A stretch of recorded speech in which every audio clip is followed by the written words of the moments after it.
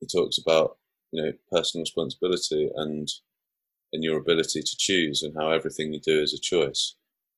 And that was something that really hit me.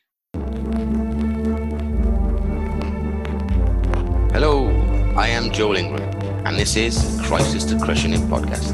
Let's dive into this week's talk, and I'll help to increase perspective, expand perception, and allow you to change your reality.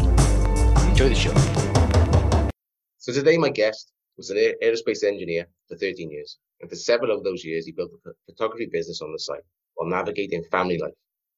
He now wakes to a new reality of time with the family and pursuing something he loves. Welcome to the show, Dan Barker. Thanks, Joe. So how are you doing? Sorry, good to be here. I'm good, thanks. Yeah, very well, thanks. Okay, mate. So tell us a little bit what's going on in your world right now. Well, currently we're experiencing these crazy times, this lockdown at the moment. So I sort of I have a studio, as you know, in Ledbury, but I haven't been there for the last. I've lost track of time. 3 weeks, I guess, isn't it? 3 or 4 weeks. 4 weeks, I think now. So I've been working from home. When all that kicked off, I kind of just decided to step back for a few minutes and just think about things and step away from work and not try and push, because it didn't feel like there was anything I could do much. I can't go out and do photography work at the moment.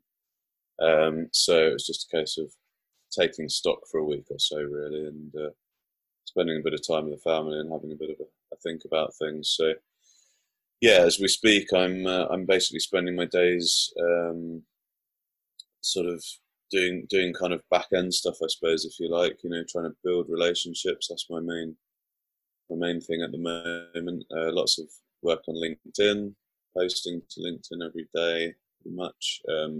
Having discussions with people on there. Messaging people privately on LinkedIn.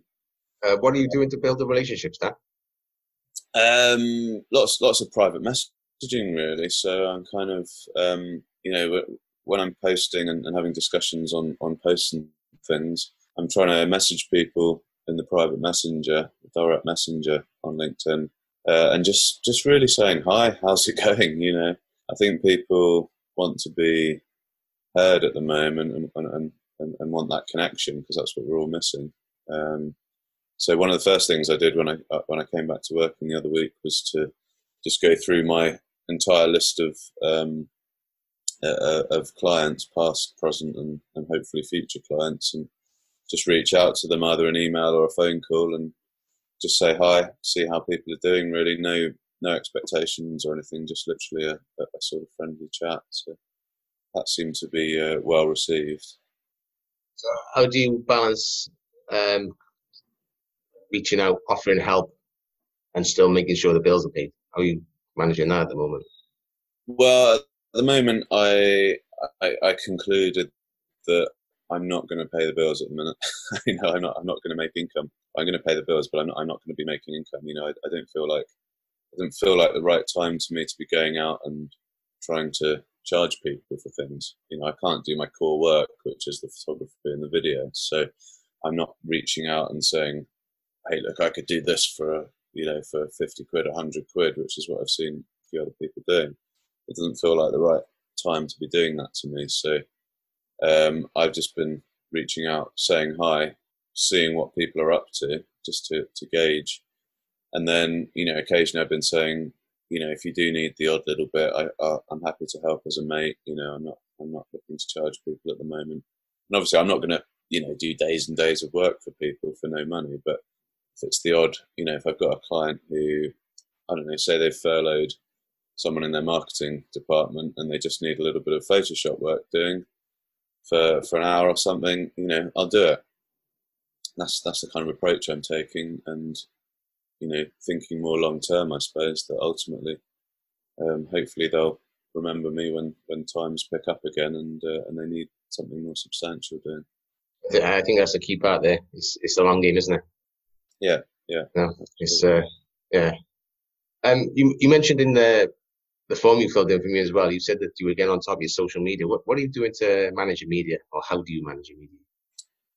Well, it's a bit easier at the moment because got time to do it. So, when things get busy and I'm shooting a lot more often, I sometimes struggle a bit. But I'm pretty focused on LinkedIn at the moment, to be honest.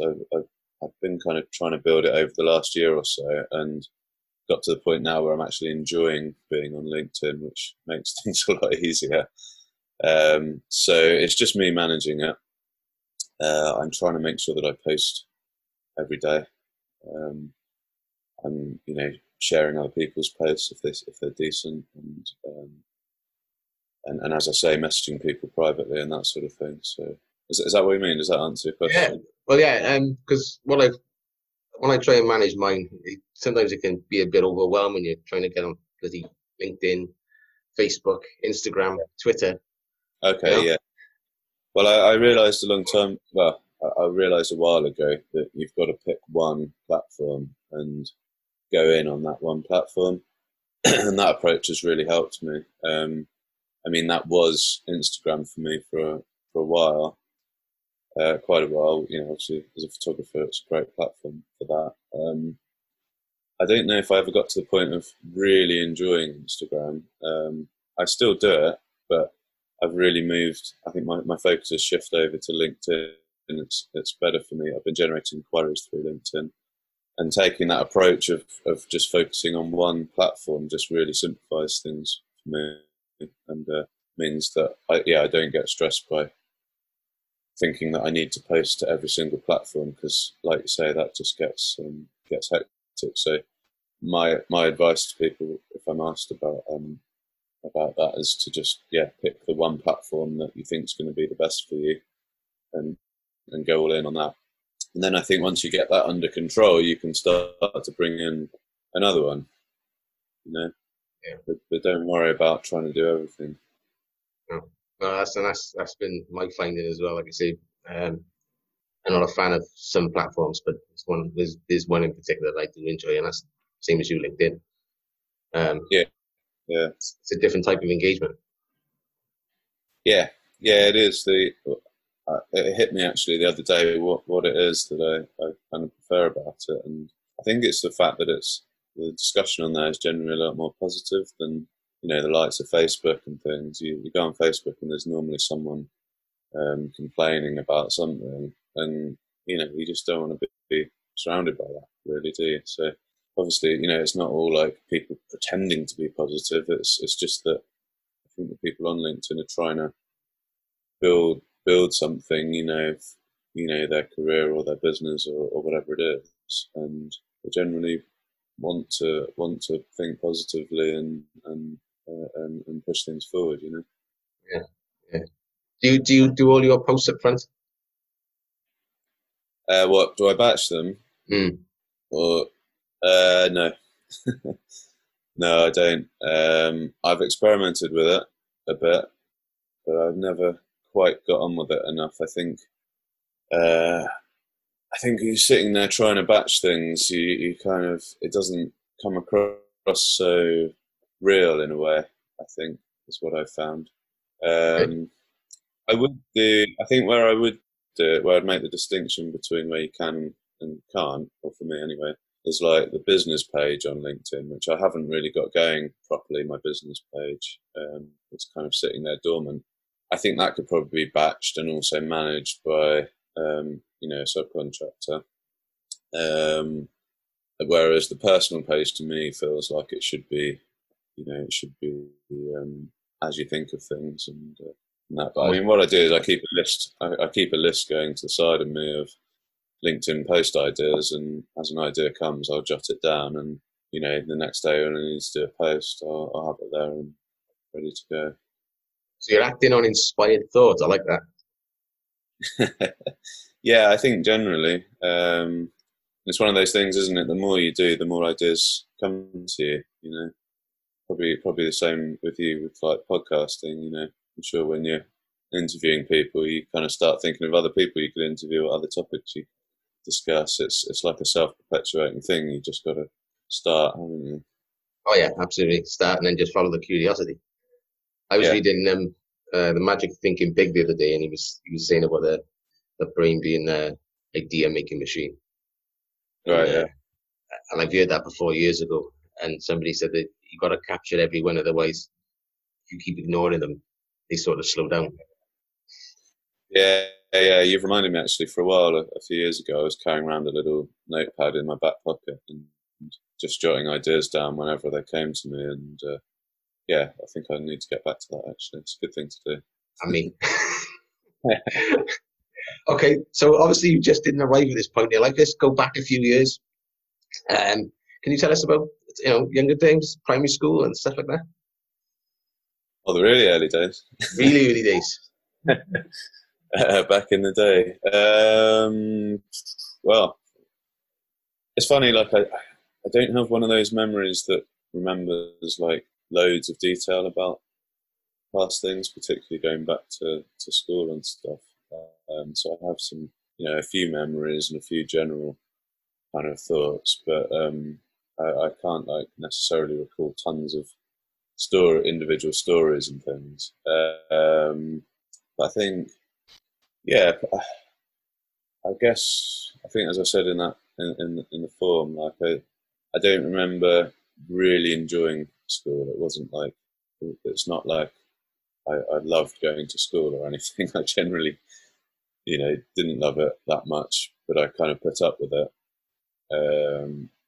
I remember what I wanted to do most of the time was build model airplanes, and I'd be in the garage like building model airplanes before school, and then when I got back from school, and doing that the whole time, and then at school I've been like making paper airplanes and stuff like that. So that was kind of more my focus. So yeah, that's kind of how I remember it. I suppose I think that there's some, don't get me wrong, there's some good memories, but my general kind of feeling is like, oh, I don't want to do this new thing that they're bringing out. They're bringing out the new maths exercise books and things. I feel like I used to get the fear a bit and not want to do it. And yeah, I don't know. My kind of feeling is that over the years, I learned to put up with, things, going to school and not necessarily wanting to do it. And I feel like that carried over into my adulthood and probably helped me to put up with a job that I wasn't enjoying for a reasonably extended period. And I sometimes worry that that's the same for lots of people. It's a great reflection, Dan. No, seriously, because I completely related to what you just said then. Right.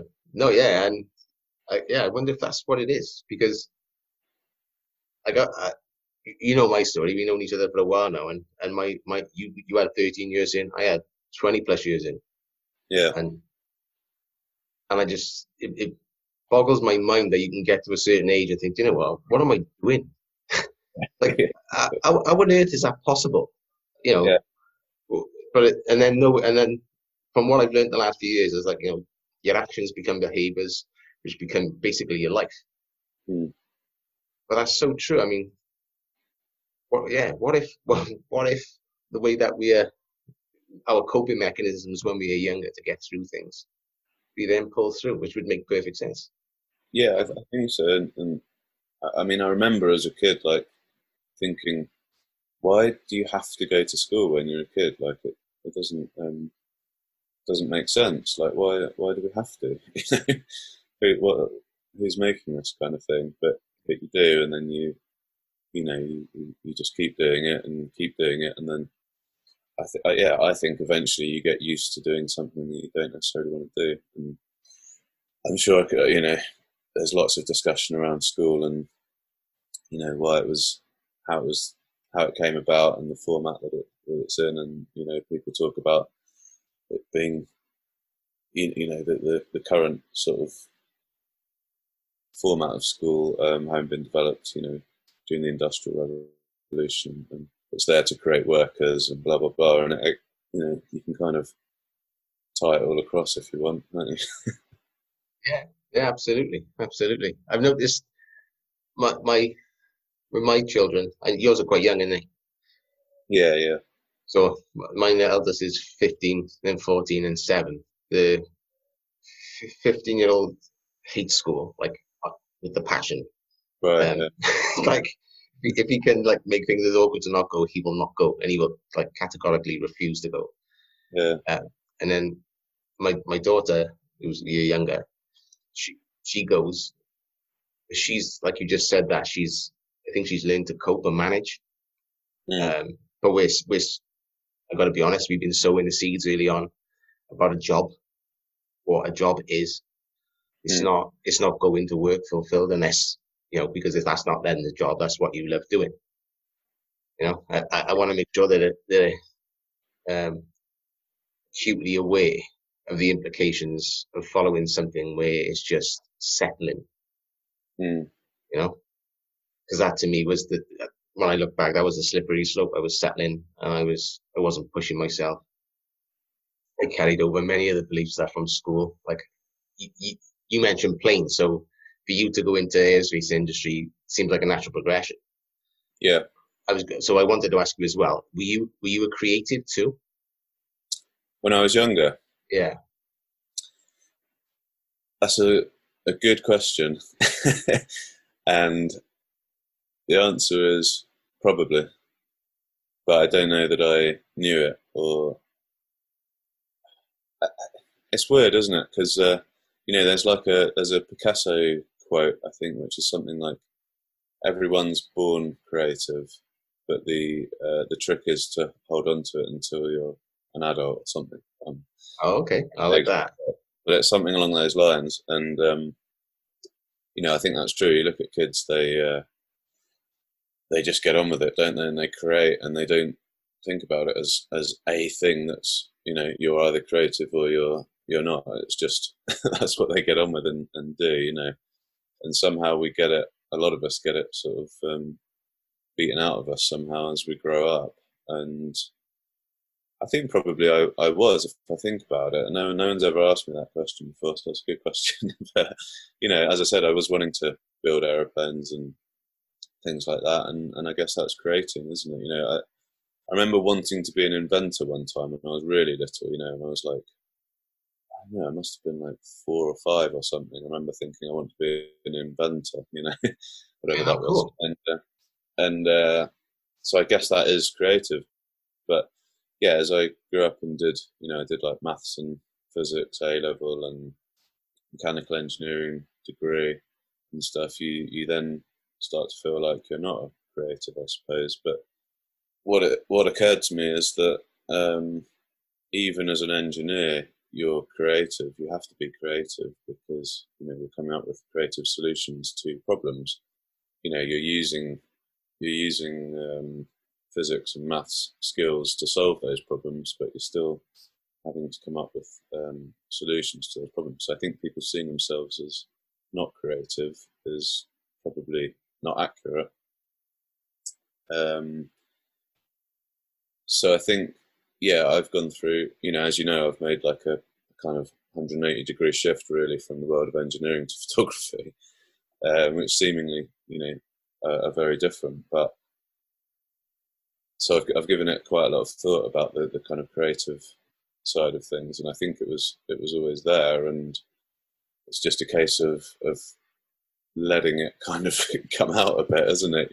At risk of sounding a bit cliched, it's you've got to, I think you've got to kind of give yourself permission to be creative and go, yeah, I am creative, like I can. I used to have this thing in uni where I thought I really liked engineering because there was only one answer to the question. It was like, that's the answer and that's it. And I thought, yeah, that's great. It's really good. And what I've realized now is that I love doing the kind of work that I do because there's not one answer. There's just an opinion. Yeah. And, someone can ask you, do you like how that looks? And you can say, well, yeah, it's pretty good, but, I'd frame it slightly differently and I'd crop it like this and maybe just bring that colour out and add a bit of contrast. And that's my answer. And that's just as right as the next person who would do something completely different with that photo. So I really like that process now. I can think back to a time in school when I was doing my GCSEs, and I loved. I think it was the point before we Was you in school when you had to run 5 or 6 GCSEs, then you had to drop one and focus down on the others? So you Uh, always, no, I don't think so. I think we had to do I think we did like 10 GCSEs. all right, I'm showing my age now. You sure they were called GCSEs? And I loved woodwork, sewing, cooking, and art, Yeah, and history. yeah, And when I went to the careers advisor, or sometimes speaking about what you want to do when you're older, and I said, well, I love this, and I love that, and I love this. And they said, well, that's great. Well, you're going to be a history teacher, is it? But imagine having that at like 13, 14 years old, yeah, you know? yeah, yeah, yeah, And I obviously took that on because I didn't pursue any of those other things that I loved. yeah, I yeah, then I then went very right brain, mechanical, blah blah blah, rather than the more creative side that is really me, yeah, yeah. So yeah, I can completely relate to what you just said on that one. You probably already do a lot of creative things. I don't know, but for those that don't, it's like just give yourself a minute and draw a picture or something. Just do something, even if it feels really stupid. Yeah, yeah. I Just mean, we got a ton of coloring books we have on the yeah, windowsill, ready to rock yeah.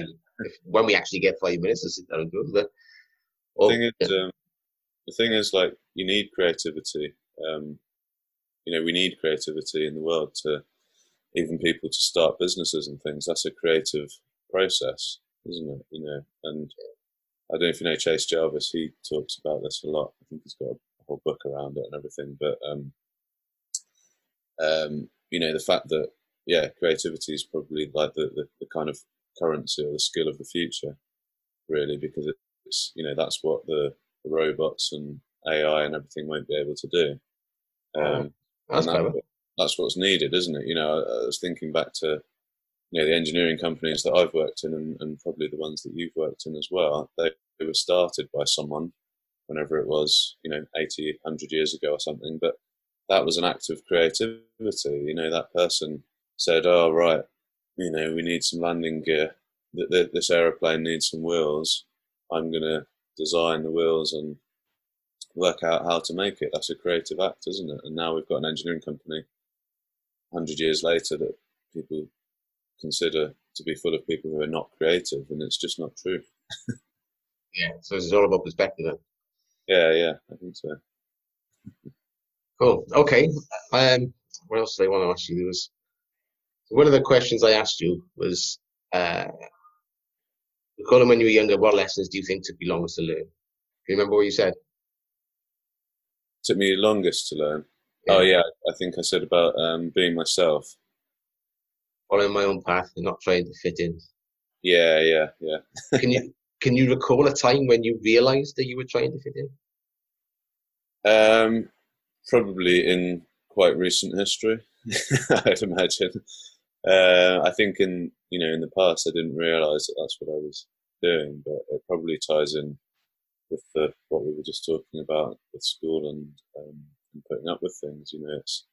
It's trying to fit in with everyone and not following your own path. And I mean, there's plenty of people that are great at that when they're younger, but for me, I don't think I was that good at it. I think I did try to fit in with things and groups and people that weren't necessarily me. Yeah, I can relate. Okay, mate. So fast forward a few years now to a time of great change. What stories and emotions does that evoke for you? So yeah, I guess the greatest change. Well, there's been quite a lot of change in recent years, but I suppose the greatest change career-wise is building the photography business and then being able to get out of the engineering job and do this full time. How did you discover that new path? Okay, so when I met my wife in 2010, end of 2010, she had a women's clothes shop at the time, a little boutique, and that she'd been running for a couple of years. And as we sort of got got together and then got married. We got married quite quickly and everything. And I started getting a little bit more involved in that. At one stage, we decided we'd have a website built because we thought, we're suddenly going to go and sell loads online. If we have a website, everyone will find us and we'll be able to sell things. And I decided that I'd buy a camera and do all the product photography for the website for some reason. So there must have been something inside of me that had always fancied the idea. So I went and bought a second-hand camera. We had a friend who was a photographer, and she came and helped us, get set up. I learned what I could. I read a book about photography, like cover to cover, and did the product photography. And I started really enjoying it and enjoying taking pictures and things. And not long after that, it was less than a year after that, we actually closed the shop down completely.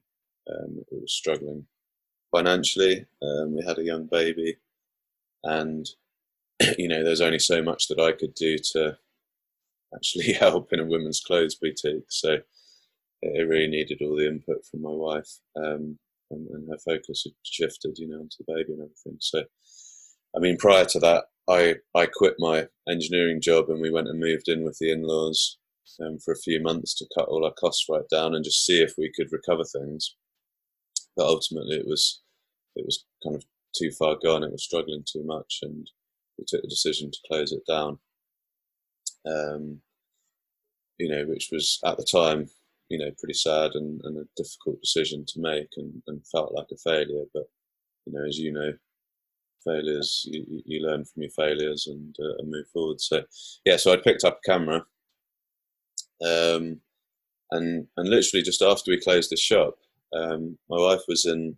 We've got a really nice wine shop in town here in Ledbury, and she was in there, and they were having a website built, and the lady that we kind of knew from being in the town said, "Oh yeah, I've got to take all these photos, and I've got no idea where to start." And my wife said, "Oh, Dan, I'm sure Dan will come and have a go for you." So I said, "Yeah, okay, let's do it." No pressure on it at all. I went and had a go. I researched it before how to do it, and I got reasonable results from it. They were good enough at the time.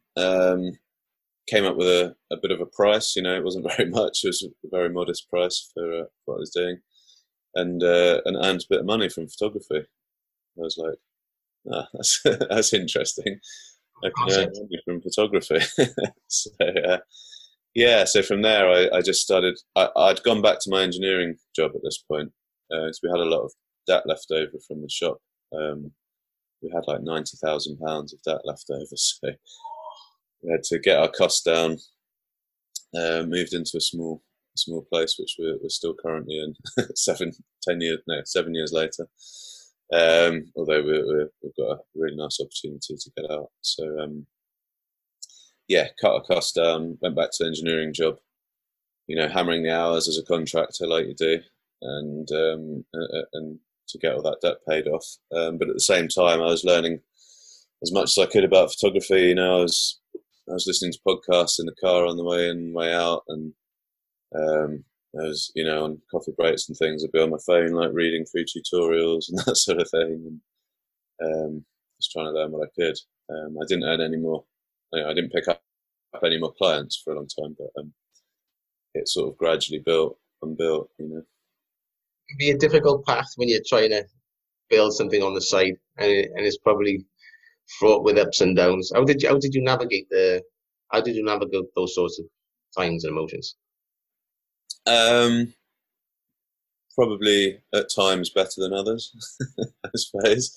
There's like, as time went on, so as you know, in aerospace, you tend to have Friday afternoons off, don't you? And I always knew that I've known for a long time that I wanted to get out of engineering. I just didn't know what I wanted to do. And actually, even when I had that small amount of paid work, I wasn't sure if it was photography. But at one stage, I read a book called Screw Work, Let's Play by John Williams. And that's all about, creating a side job and doing something that you love and getting out of, jobs that you hate. So I read that, and part of that he recommends giving yourself a bit of play time in the week. So I told my wife about this, and she very kindly offered to sort of vacate the house with the kids on a Friday afternoon and just give me some time to just experiment. I did a bit of like designing little bits and having them 3D printed, and I did some of these exercises in the book that he talks about. Like, for example, if you had a year off and money was no issue, what would you do? You kind of list out all the things that you'd do and do that a few times. And I started to realize that, yeah, I probably would do photography because I was really enjoying it at the time. And so that kind of gave me impetus to keep trying. But yeah, in terms of the ups and downs, like as it built, I suppose the early days were more like frustration and like, got to pay off this debt, but I really want to get out of this job, and I've got to do it. But so you put energy into doing it and everything, and doing what you have to do.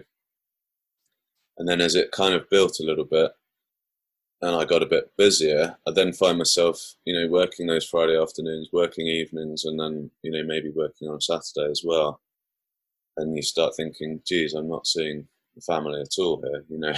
Getting up really early, going to work, coming back, not that long before their bedtime, and not seeing people. And you start thinking, well, is this really the right thing? Should I just like sit back, get a job, be able to see the family and everything, and and work to retirement, whatever. But I suppose the thing that swung it for me was, a lot of people think I'm doing this job that I hate for the family, and I'm, that's why I'm doing it and putting up with it. But I think what swung it for me was actually that's not a very good role model and a very good example. And actually, the example should be I'm making a change here, and I'm changing to do something that I love, so that I can have a life that we all enjoy. And so, yeah, it's sort of reframing that sacrifice in your mind, isn't it? And putting up with that sacrifice for a while, in order to make a change. Absolutely. I think sometimes we can frame things as, especially like I'm doing this for the family. If we don't do it for the family, we're being selfish. Yeah. And that's got massive connotations from your childhood and all sorts of different things. And then, like, the way that we can be our best selves, this is from what I've learned, is to actually, acknowledge that we have to look after ourselves first, which means, make sure we are fulfilled, we are happy and healthy, so that we can show up for the others we love. Yeah. I bet if you asked your wife and your kids, are you different now to when you was doing the engineering? I bet they say there's a shift in you. Yeah. I've heard that from other people as well. Oh, have you? Yeah. Okay, so go on and let's dig into this one. What's the difference in Dan since he's designed his own life? Well, no, someone just said to me once, like, they were talking to someone else, but kind of in a way that they knew that I could overhear, kind of thing. They were sort of looking at me at the same time, and said something like, the biggest, the best thing about Dan is that these days he's a lot happier. It's pretty simple. So, yeah, I mean, but what a fantastic place to be. Yeah. And I mean, but the other thing is, I don't want to like make it all seem like it's all roses and great either, because even now I'm only 19, 20 months or something into going full time, and it's still very difficult. The income's not quite there where I want it to be comfortable. I've kept our heads above water and everything, which is great, and I'm really grateful for that achievement.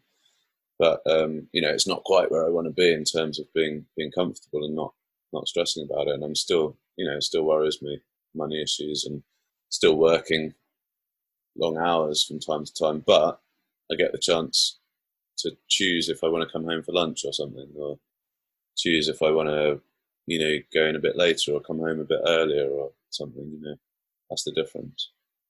Something you mentioned just now when you said that opportunity came up with the restaurant to take pictures. That's because you let go of something else.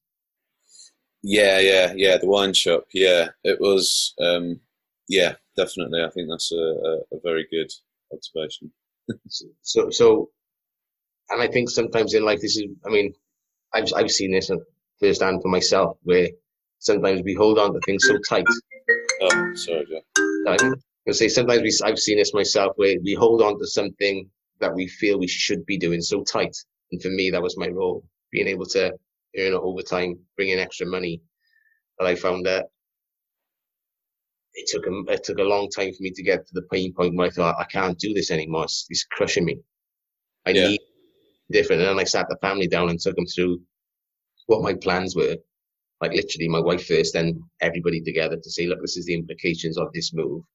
yeah, However, I'll be home every evening and every weekend. Do you know what I mean? And versus working a modified double day shift and working one weekend in three. yeah, yeah, You know, and to have the overtime removed from my life sounds like if you're on the wheel and you constantly need to make that money to pay for the things you want or having, it was like a massive weight had been lifted from me because I no longer have to worry about it. I was taken out of the equation completely, yeah, yeah, you know? So sometimes I think if we can understand what we're holding on to restart, grip a little bit and let other good things come so yeah. that we can, so we can move forward, you know? Yeah, and you're absolutely right. Yeah, we let go of the shop, and it felt like a sad decision, and like we failed and everything. But immediately, this opportunity opened. It was literally like the next month or something. I think after we closed the shop, Yeah. which started a whole new chapter. So yeah, and it's that idea of sunk costs, isn't it? That Seth Godin talks about, and letting go of those sunk costs and not thinking, well, I've put my whole life into this engineering career and everything, and I've studied for it and spent a lot of money and time and everything. I'm silly to give that up, but actually, you've got to look forward instead of backwards, haven't you? And think about where you want to be, not thinking I just need to carry on being where I've been the whole time, even though it's not making me happy. It doesn't make sense. Do you think there's any area for you right now where you're still holding on to something that is maybe stopping the next thing or stopping the next thing coming in? Good question. Good question. Doesn't just have to be job related. Maybe, you know. No.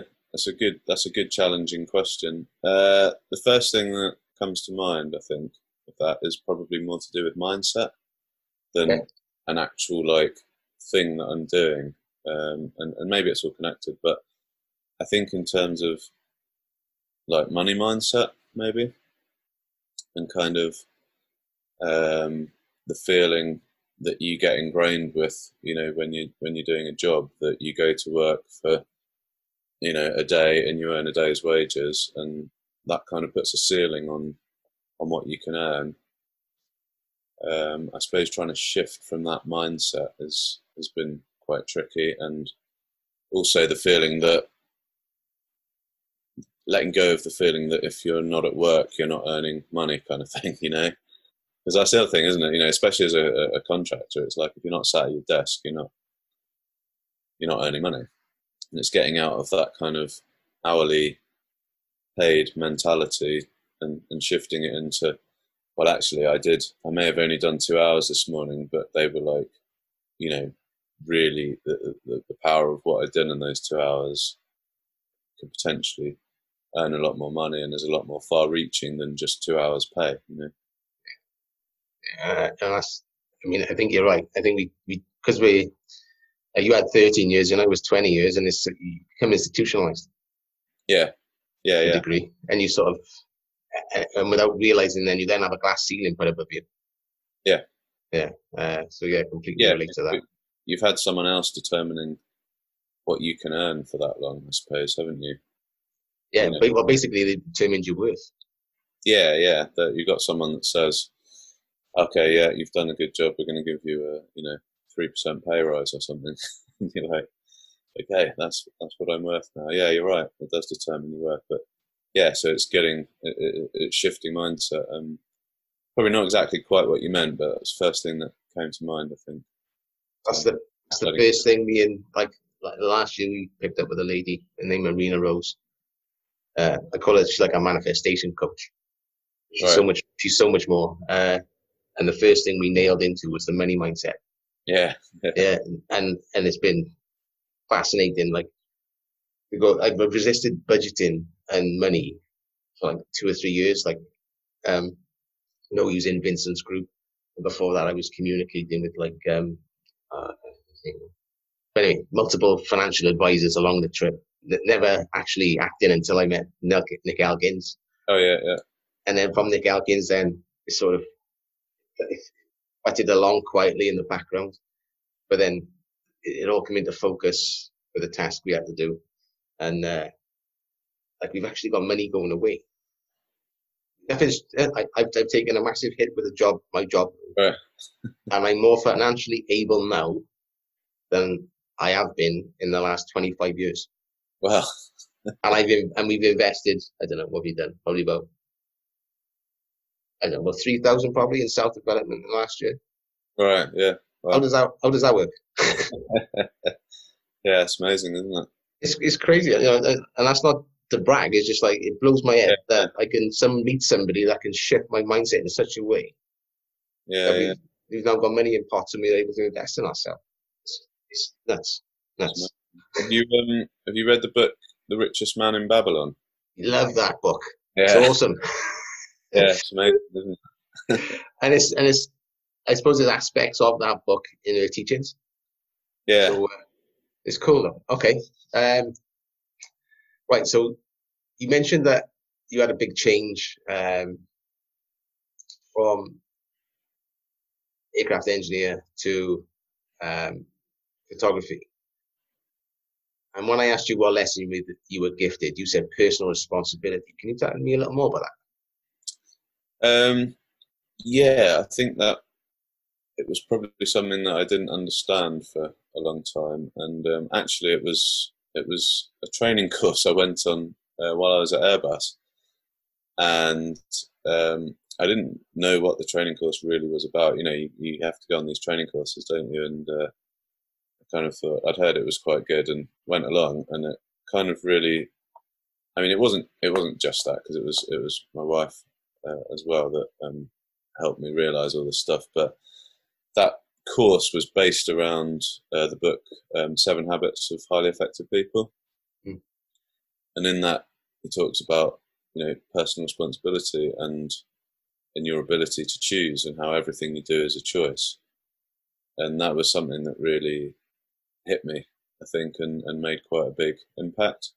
So really grateful for Airbus for sending me on that course, which was literally about a month before I left. But before I actually went contracting at another company, so it wasn't just before I left to go and do the photography. This was a while ago. This was back in what would that have been? 2011 maybe. Yeah, probably 2011, 2012. Yeah, beginning of 2012, I think. So how long was that seed soaking? How long was that seed soaking? What do you mean? Well, obviously that awareness of a choice was obviously germinating quietly in the background. Yeah. Before you actually picked up a camera. Yeah, I think it was. Yeah, so it wasn't long after when I picked up the camera, but I think that idea of choice and everything, and how we choose things has helped me at various times. Like when I went back to the engineering job, and we needed to pay off the debt and everything. Don't get me wrong, I really didn't want to do it. I didn't enjoy work really at all. I just made myself do it, and luckily I've been trained to do things to a high standard. Even when you don't want to do them, I guess. Produce work to a good standard. So I could do it, but I didn't really want to do it. But realizing that I had that choice, that I was making the choice to go in and do that every day, really helped me at some points, just to think, I'm making this choice to go and do this work because I want to earn the money to get us out of this situation and everything. quite Out powerful. of curiosity, how old would you have been in 2011? 2011, I would have been 9 years younger than I am now, so 29. Okay, okay. No, so what I've become aware of is didn't become aware of a choice until I was 40. Right, yeah. You know, 41, 42. So, and I think that actually probably leads into what you said in the beginning, where we sort of manage our states in the younger years because the choice is removed. Yeah. And it's something I've batted back and forth with different guests. Like, how can anybody get to, like, how does some people fly like early on? So they've obviously got an awareness of choice, and then some people don't. What's the difference between those people? You know, and that fascinates me, how that can even be. Yeah, absolutely. The only thing I can think of maybe is the, like that Jim Rohn quote: "You are the 5 people you surround yourself with." Yeah. And I just wonder, are the ones that fly, are they in a different environment where they're with maybe people that are discussing choices and aware of other things, which initially comes back then probably to, society, schooling, your family, social circles. Most of our social structure is sorted by the time we're 7, which is crazy. Then you think, that carries forward a long time. If you don't get no one that comes across you when you're ready to then sort of help you get a little bit awoken. Yeah. To a degree.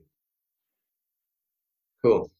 Okay, mate. So another thing you said, I asked you, tell me a story about something that has amazed you. You remember what you said? No, I can't actually. The power of niche. The power of niching. Oh yeah. Okay. Yeah. So I got a question then. Isn't niching painful? Yeah, it is. Okay. Are you asking me that because of the fact that to niche it means that you potentially miss out on a huge part of the market? Yeah, it is, and that's why it's taken me so long to do it, because I didn't realize that it's actually better. And it's how have you done that then? Okay, so yeah, this is probably an interesting point actually that I thought of earlier. Wanted to mention is that what I've done is I've sort of started to niche myself towards industrial photography over the last 12, 14 months or so, I suppose.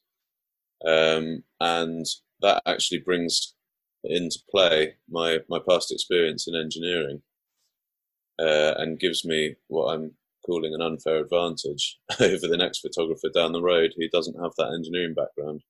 Because when I go into an engineering place, I can talk to them on a kind of, almost the same sort of level, and understand what they're doing and the products and services they're providing, and I think get better pictures as a result because I understand what I'm doing. So it's kind of an unfair advantage. It's not really unfair, but it's kind of an unfair advantage over the next photographer. But the other photographer has got an unfair advantage over me in certain situations because they've maybe got a background in fashion or something. And so when they get someone that comes along wanting some fashion photography, they're the person for it, and I'm clearly not. So sorry, I've gone off on a bit of a tangent. That's good. So, but how did you manage to blend those two then? I mean, what's the process that helps you? Because I meet a lot of people that they've got a niche down and they've got that exact mindset, but that means less people, not more. But that doesn't mean you turn away the others that ask you for your services. Yeah, absolutely, and that's what I've come to realise over the last year or so is that you still get inquiries for other types of work, but it also doesn't really matter that you're not getting inquiries for every type of work, because suddenly your services are much more relevant to a smaller group of people, meaning that group of people are much, much more likely to book you because you're so much more relevant to them. And, again, like going back to Seth Godin thing, the sort of minimum viable audience, principle, says that you don't actually need a huge audience. I don't need to appeal to every business in the county to have a successful business. I only need to appeal to, a really small fraction of those businesses in order to have a successful business. So niching your services and your marketing just means that they're a lot more likely to book you when you do come into contact with them. So have you done any work? Have you ever heard of Michael Porter, Book Yourself Straight? Yeah. I've read a bit of it. I unfortunately haven't finished it, but he talks about this red velvet rope policy where your clients fill you as much as they allow you to do your best work, as in you're engaged, enthusiastic when you're on the call, but they also fill you because the queries and problems they've got, you're sort of slightly stretched, but you're not overreaching. How did you get to that point where you was able to put photography and industrial together? What was the point when you thought, hang on a minute, this is a no-brainer?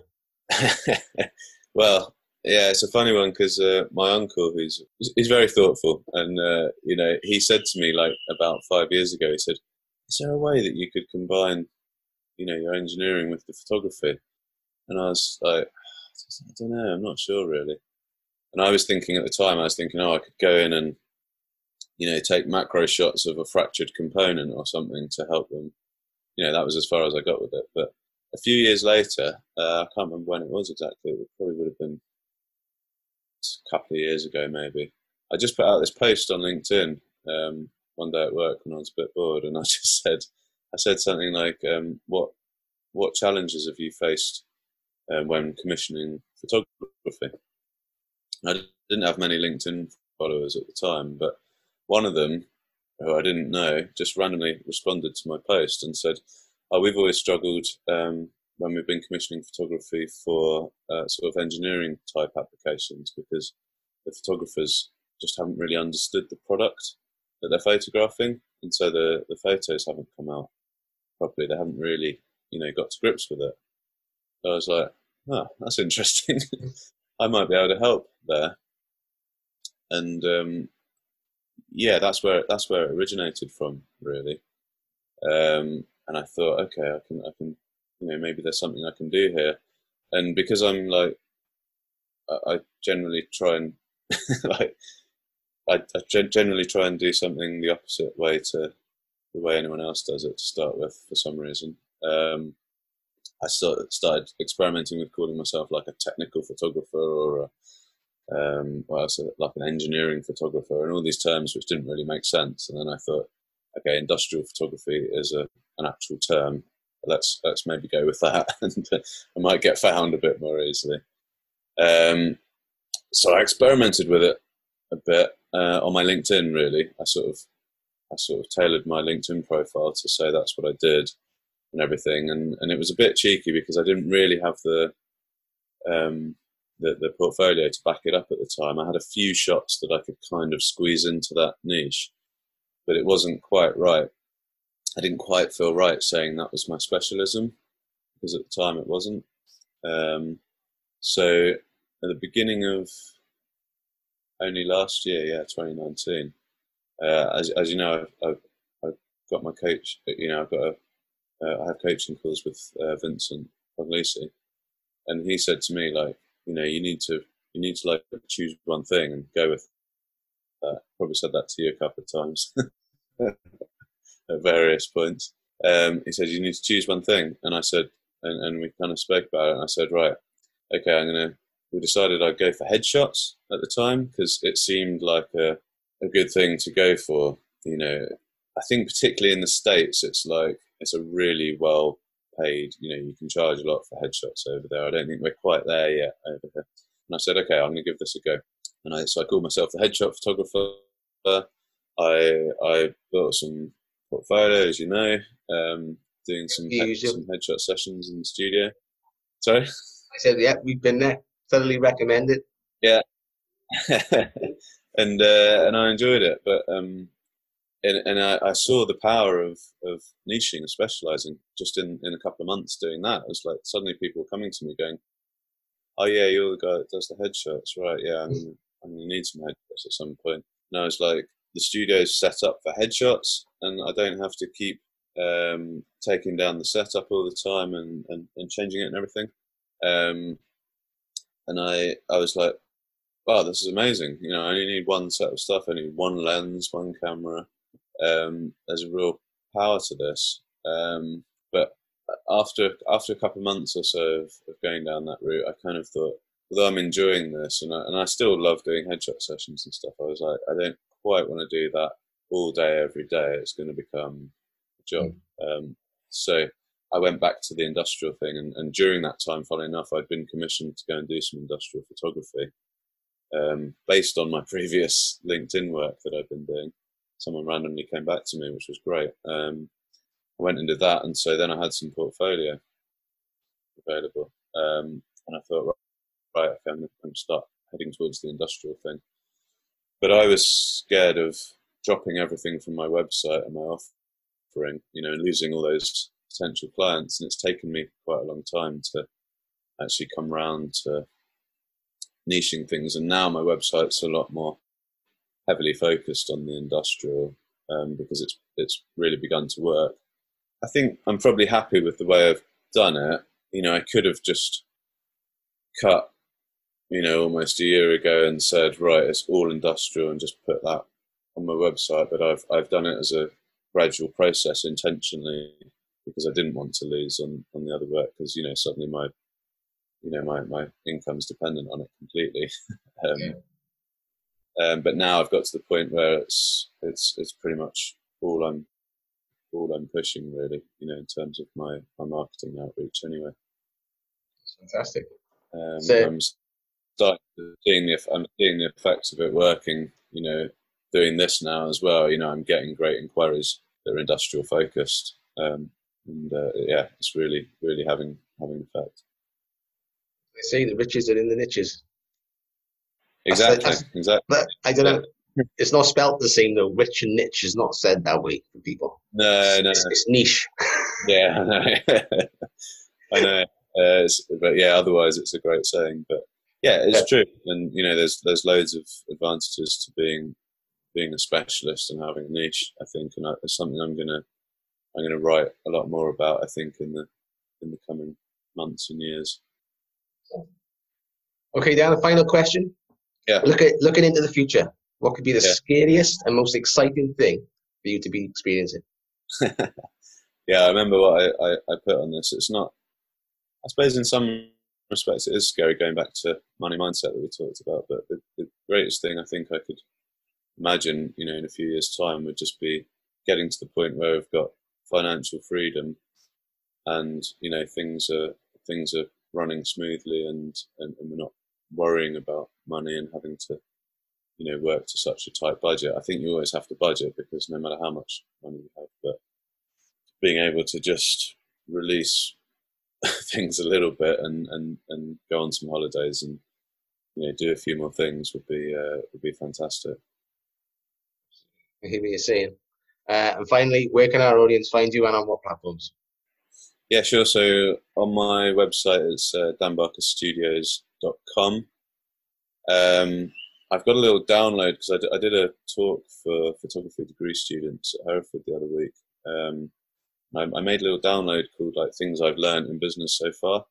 Happy to make that available for your people if you like, as your listeners if you like. Nice one, Dan. Thank you. I haven't done it yet, but I'll do it by the time you release this. I'll do danbarkerstudios.com/Joel, and they can go on there and get that little download. But otherwise, yeah, LinkedIn. If you search Dan Barker on there, I'll come up. I'm on Instagram as Dan Barker Studios. Those are the main areas really. Or email me, dan@danbarkerstudios.com. Okay, mate. Well, I'm going to have all your links on there anyway. I just want to thank you for today, coming on and sharing your journey with us. It's been open and honest, and it's refreshing to have conversations like this. This is what fills me, these conversations, and get to leverage your learnings over life into. We don't actually know how many people by the time this is, over the years this will impact. So that's the exciting thing as well. Guys, It is, yeah, and it's fantastic. The fact, this modality is brilliant. Yeah. No, thanks. It's been thought provoking for me as well. Some great questions. Glad you enjoyed it, Dan. Yeah, I'm enjoying watching what you're doing as well, and watching your, your direction and your family and everything. It's cool. Cheers, Dan. Guys, go and check him out. He's got, I think he's got, if you subscribe to his newsletter, I think you've got a business networking group. I think you've got a book club review as well. Yeah, we did that as part of the networking group. So yeah, that was a physical meetup. Currently, it's a virtual meetup. So we'll see what happens with that. And there's all sorts of other good stuff in there as well, especially in the current situation when we're all on Zoom and poor lighting, like myself today. But I just learned something today, so that's fantastic. So go check him out, danbarkerstudios.com. And Dan, thanks very much for coming. Pleasure. So thank you for listening today. I hope you enjoyed it. My name is Joel Ingram, and I am a certified NLP coach. I help passionate, resourceful, and professional people feel stuck and unfulfilled with aspects of life to rewrite their narrative and chronicle a new, engaging, and captivating future. Please subscribe if you found benefit.